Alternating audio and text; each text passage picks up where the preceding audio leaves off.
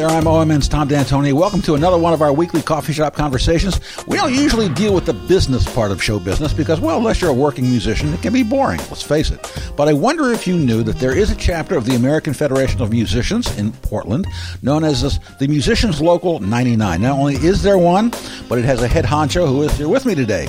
There's a lot that goes on that we don't know about and possibly don't want to know, but Bruce Fife is going to give us a non-boring glimpse into that end of the business. What does the Musicians Union do? How has the role changed with the changes in culture and technology? Let's meet Bruce Fife.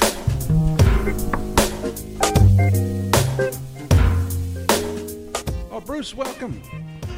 Thanks for coming in. Good to be here. I haven't seen you for a long time. It has been a long time. Yeah.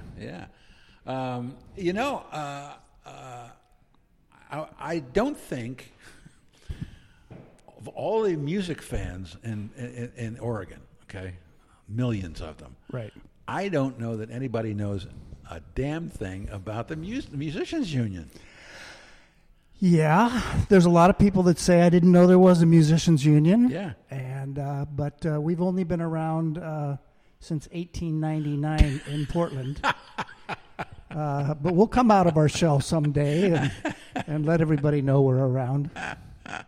That's funny. We're actually the Federation. We're an international union, the U.S. and Canada, and the Federation has been around since 1896. Wow. So we've seen a lot of things come and go, and it's the same over and over again. Technology keeps trying to replace musicians. Right. Successfully so. Yes. And so round and round we go. That's what theater organs were all about. Let's just fire the band and build a contraption that can sound like a whole orchestra. Yeah, well, the player piano was the first synthesizer to take away those jobs. My grandmother had one of those. I'm sure she did. Yeah. Lots of them did. Lots of grandparents did. Okay, it's the American Federation of Musicians Of the United States and Canada. of the United States and Canada. Okay. And in Portland, it's called the Musicians Union? Yeah, we're Local 99. Okay. We just straight up call ourselves the Musicians Union, Local 99.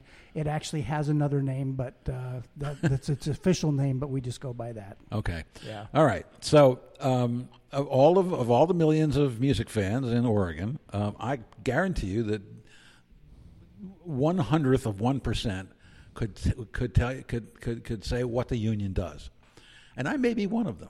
Yeah, it's possible. Yeah, I mean, I have a little bit of Although an idea. you've had some interaction with the union, I think, over your career too. Oh, sure. Yeah. Sure.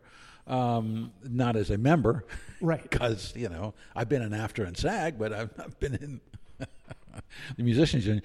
Although many times I've been in the union hall. Sure. Yeah. Because that's a really cool rehearsal space for people. A lot goes on in there. Yeah. Still good. Yeah. I'm glad to hear it. Yeah. It's Well, a busy space. Because people have been predicting the imminent demise of musicians for a long time. And of unions. True. Very true. They're working very hard on it. Yeah. Okay. So, what is it that the union does? Okay. So. I know you have this probably rehearsed, and you've said it a million times. Well, it's not rehearsed. It's okay. It changes. All right. I mean, the simple answer is we are musicians. Uh-huh. We've all been musicians, and we are here to represent our fellow musicians in the workplace. It takes many forms. So where you have an employee-employer relationship, like musicians of the Oregon Symphony or musicians of the Portland Opera, or those type of circumstances where the musicians are employees. We are a traditional union in that we go in and we negotiate the contract for those musicians. They are paid based on, and the conditions they work under are based on the contracts that we directly negotiate with those organizations. Mm-hmm. So it's straight up union stuff. That carries over into Broadway stuff. Mm-hmm. So when the Broadway shows come through town, the Broadway shows are touring under one of our national agreements, and then they also contract and hire musicians locally. Some of the shows, not all of them. Some of them are self-contained. Some of them hire locally. And we have a contractor that puts butts in the chairs in the pit to round out the orchestra in the pit or the band in the pit.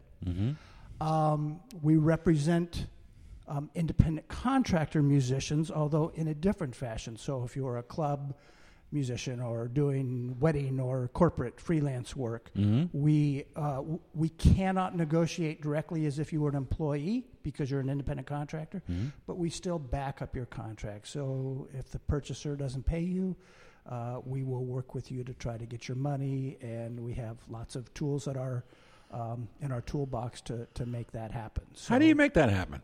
depends on the circumstance. So. Pay them a friendly visit? Well, there are different types of pressure that can be applied, and it depends completely. Each circumstance is different. I had one band that was playing in a festival in Eugene that got sent a rubber check. Oh. And at that time in Eugene, that county, it was actually a felony to do that. Wow. So I put the band in touch with the district attorney down there. The district attorney made a little friendly call, and that band got paid really quickly. Because otherwise they were going to go to jail. Yeah. I had another situation where there was going to be a big fundraiser. It was a big 10-piece band, big job, good money involved. The band had done everything right, sort of. They'd sent a contract off. Usually when you do these contracts for this amount of money, there's a deposit that's put in place. They didn't get a signed contract back. They didn't get their deposit back. They kept working with the client, trying to get things finalized. At the end of the day, the band on the Monday before the Saturday night gig called the client and said, we're not going to play the gig, because they still didn't have a contract or a deposit. Yeah. And then walked in my office and said, can you get us our money?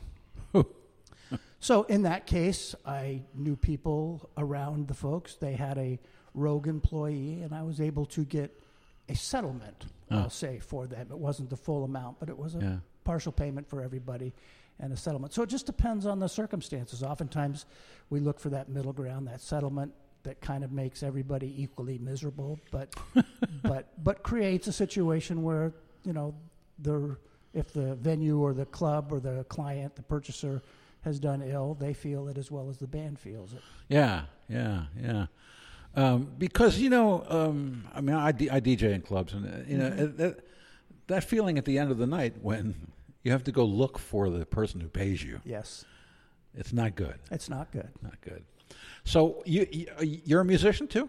I spent 25 years as a full-time professional musician. Really? Yeah. What did you play? I'm a guitar player, keys, bass, harp, sang.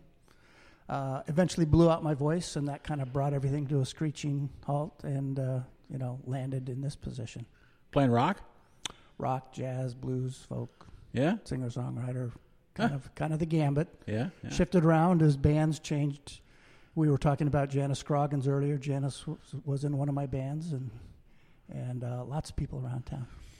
Would we recognize some of the names of your bands? Nah, they were just working class bands, you know. Yeah. Club bands playing original and cover stuff, depending upon the circumstances. Yeah. Hey, do you know Freebird? How about Mustang Sally? There are a few songs we have refused to play over the years. That would have been one. The Paul DeLay joke was Mustang Sally. That was the one. I mean, almost every time he played, he would joke about that. Yeah. So getting back to what the union does, and then we have services that we provide too. But then as the international, we negotiate contracts with the record labels. So we have what's called our sound recording labor agreement, and that is negotiated sitting across the table from Disney, Warner Brothers, Universal, and Sony. So I didn't mention this, I'm president of the local here, Local 99, and I'm also international vice president. So I'm part of the team that negotiates those national agreements as well. We have a film agreement that we negotiate with MGM, you know, Columbia, Universal, Warner's, again, all the big dogs, Disney. We have a commercial announcements agreement that we negotiate with what are called the 4 A's, which is an advertising association. So Wieden & Kennedy in town is signatory to our agreements for commercial announcement work. I mentioned the touring Broadway shows. That's our Pamphlet B. And we're currently in negotiations with the networks over what's called our live TV video agreement. So Saturday Night Live, Colbert Report, Dancing with the Stars, The Voice, all those types of shows that have a live music component that are all operate under that agreement. Yeah. So in one way or another, we have a video game agreement. Halo is always done under our agreements. We just did, I forget what the big hot game is out there now, but we just did that one under our agreements. Pong. Is it No, Pong? it wasn't Pong. That one was not done under one of our agreements. But you know, if there's music out there, we have an agreement that covers it, and we try to make sure the musicians are paid fairly for that work. So there's still record companies. There are still record labels. They're doing very well, thank you. Streaming has done very well for them, not so much for the musicians, but for them. How do you fix that?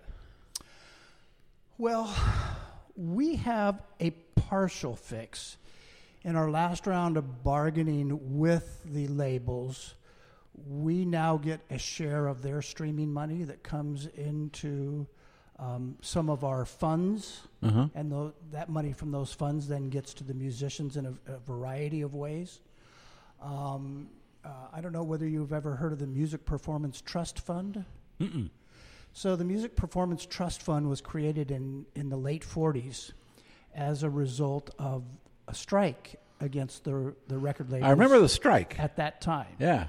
And basically, the phrase that was happening as recording was starting to take off was that musicians that are playing for recordings are playing for their own funerals. Anyways, the way that strike was settled was the creation of this fund that put a little chunk of change from every signatory record sold. In other words, signatory, the label, is signatory to a contract, and every piece of product they sell, every record they sell, a couple of shekels go into this fund, and then that fund then pays for music that is free and open to the public. So when you looked in the old days at Artquake, for instance, were you in town when Artquake happened? No. So it was a big art festival downtown.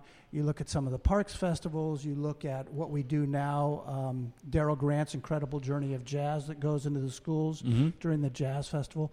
Those are all partially funded from the Music Performance Trust Fund. And it creates these performances that are free and open to the public. That is now funded, because it used to be funded from the sale of CDs. There are no CDs being sold in any real numbers anymore. Right. It is now funded from streaming. So that's one of the funds. We get a percentage of their streaming revenues that comes into that and goes out in that fashion. So do record labels get a lot more money out of streaming than the artists? No, but the money coming from streaming is recoupable. So what that means is when an artist is signed to a label, if the label fronts money to the artist, it's like a bank loan. It's not a gift.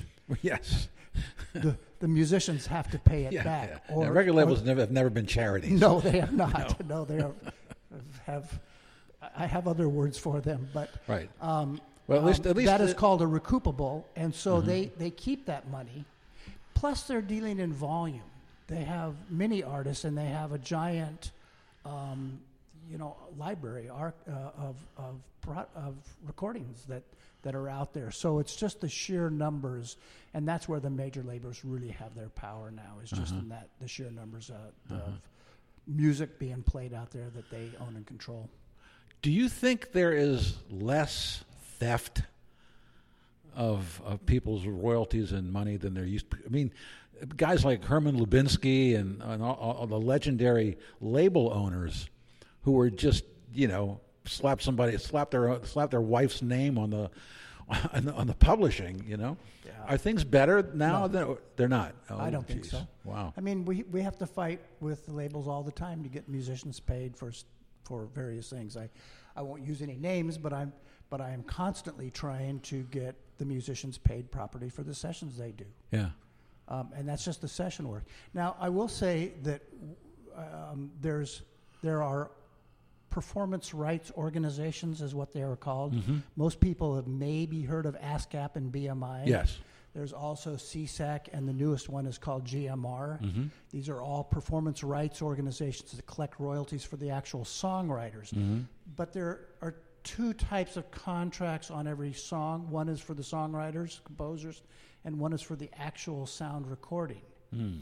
So a newer, relatively new performance rights organization is called Sound Exchange. Uh-huh. And they collect on the actual sound recording contract. We helped create that with the record labels. But when we did that, we made sure that the money that was collected by that organization was not recoupable. So it pays directly to the musicians. And in 2017, I think it collected about $884 million, of which 50% of that goes to the musicians. That's actually real money, unlike the Spotify numbers, but it is only for what is called non-interactive digital performances. So that's Pandora, SiriusXM, First Choice Cable Radio, iHeartRadio. Any radio that streams pays into that. Into Sound Exchange for distribution to the musicians. But not Spotify. But not Spotify. Spotify, Apple Music, Tidal are all interactive digital music. And Amazon streams. Music also? Amazon, same thing, digital. Yeah. Wow. So with that, you mentioned before we got started here that you were a one-time member of SAG-AFTRA. Yeah. We own and control with SAG-AFTRA the Sound Exchange piece that goes to the non-featured musicians and performers, or musicians and vocalists. So that is money that we distribute actually to those folks, and it's real money. Yeah. Well, it's disappointing to hear that that people are still like trying to steal money from musicians. I mean, you may not put it that way, but I put it that way. Right. That's the way the industry has always been. Always. Yeah. So it is a sad situation. Yeah, I mean, I guess it was absolutely normal until like sort of people like Bonnie Raitt came along, got Arthur Crudup's money, people like that, and that's been 20, 30 years ago already. Even in town here, the Louie, I forget what the writer of that was paid, but it was pennies compared to what it's Richard Berry. Yeah, what it's made over the life of that song. But he sold it and was theoretically happy at the time for what he got.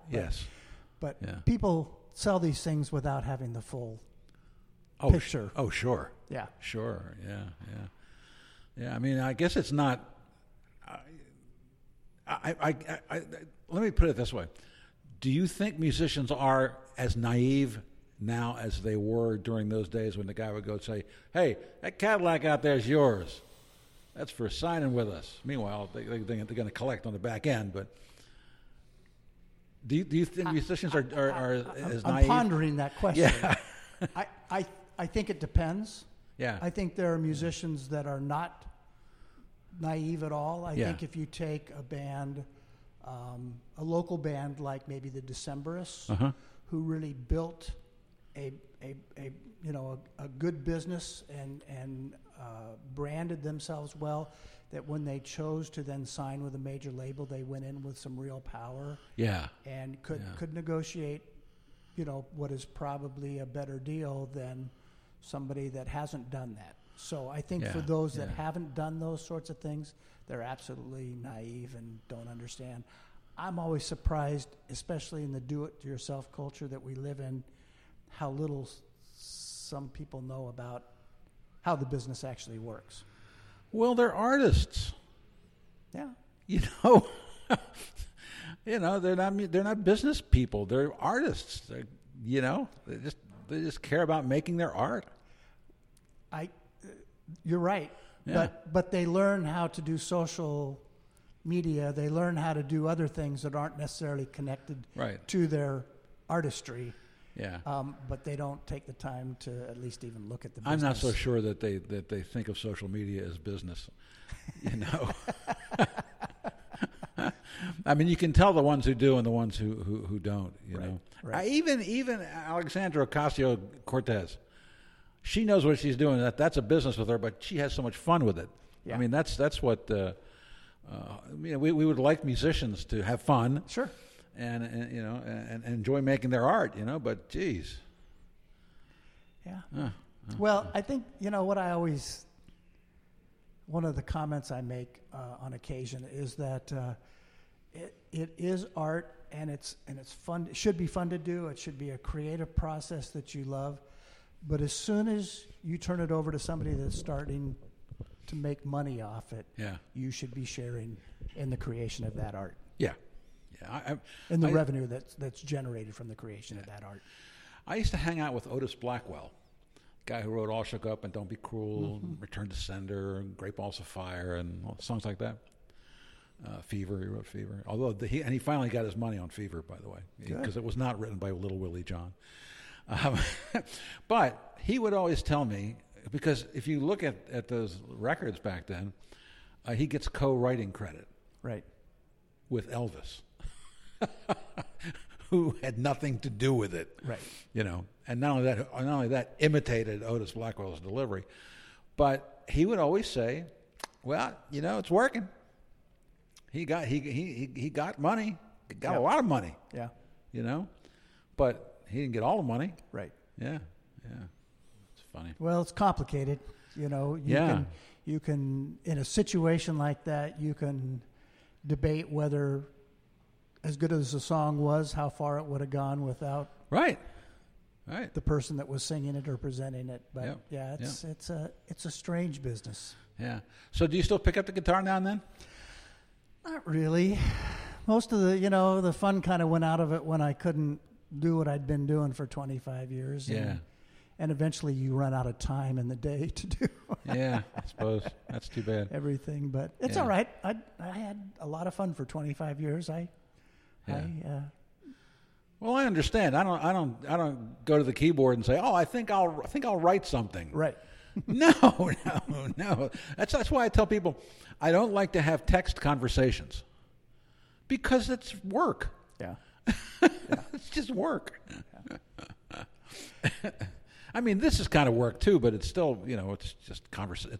There's a reason that we call this coffee shop conversations, because it's what it is. It's what it is. Yeah. Well, I for me, the good thing is that, you know, having spent 25 years in the biz, it's exciting to still be able to be a part of it and work to help the next generation. Yeah. And that's what's important to me.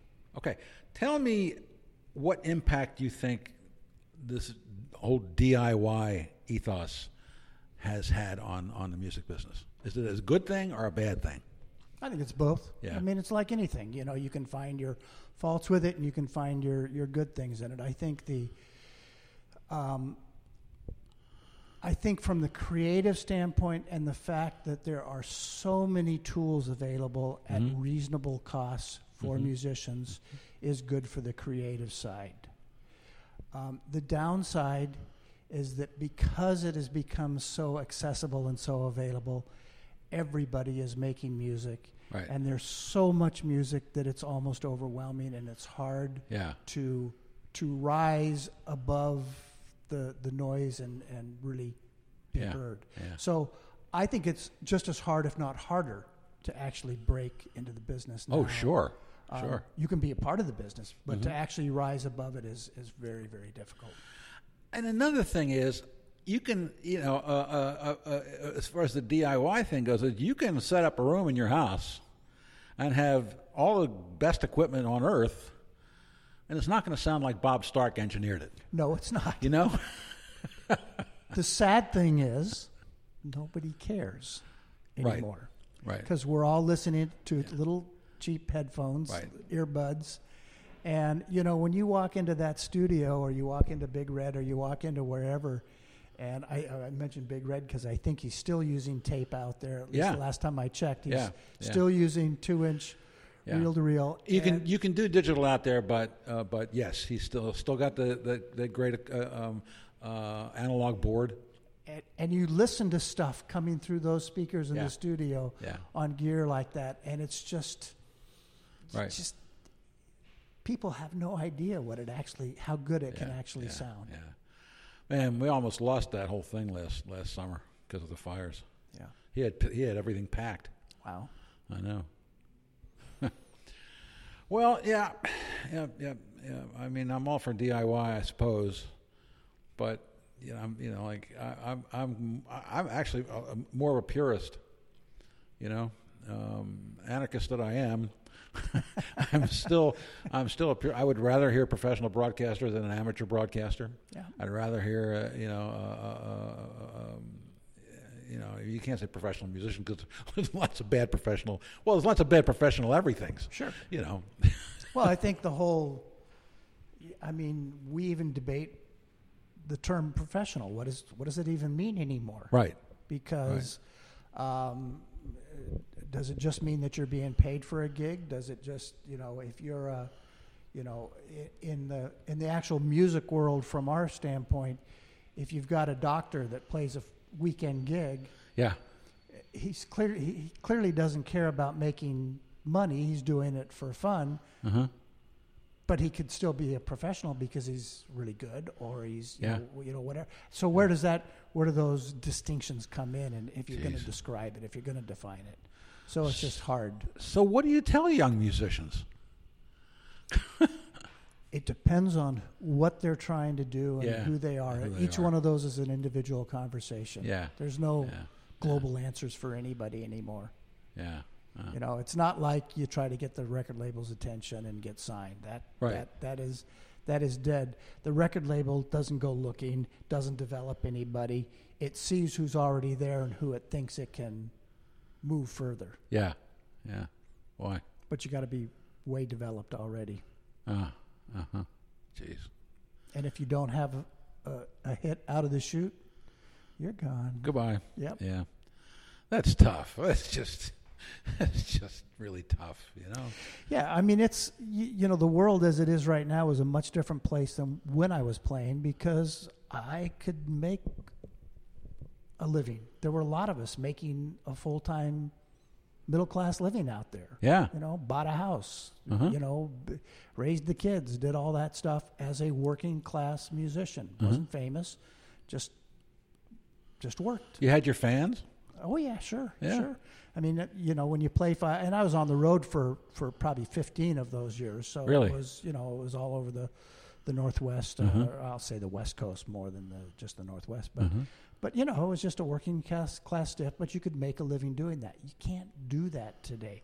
And so the challenge, I laugh when they say, well, we don't want to play more than once a month in Portland because otherwise we'll get overexposed.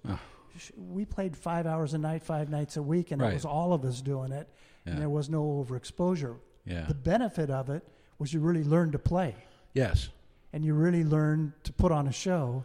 Yeah. Whereas when you do it once a month, it's fun and it's a novelty, but you don't get the same level of training that we had playing 5 nights a week. There's only one way to learn how to really do that, and that's how you did it. Yeah.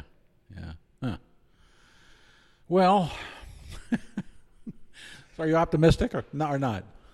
I'm always optimistic. In some of our contracts we've negotiated nationally, we've made great strides in the money paid. The challenge for, moving back to, we flew far afield from the actual union and what we do there, but the challenge is always unions are kind of always under attack because of management. Yeah. Yes. Well, even the government. You could. Government is management. Yeah. Let's get. Come on. Who controls government? It has been controlled Yes. by them for a long time. Right. And they don't want to have to pay anything. Yes. They can get away with it. Yeah.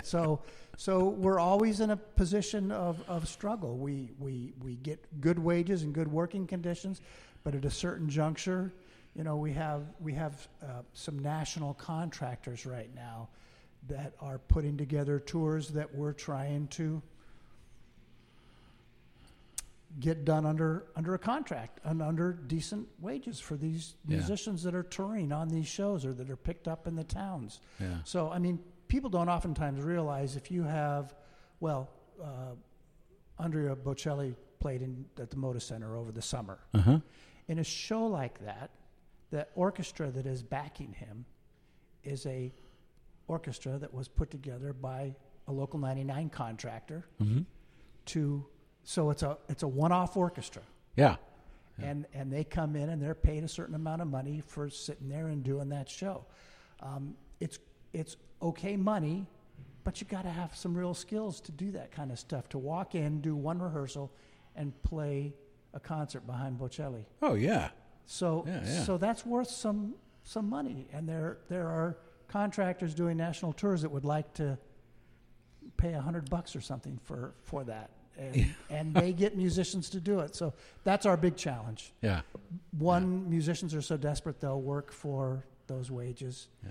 And two, that the employer will always try to find those musicians that will do that.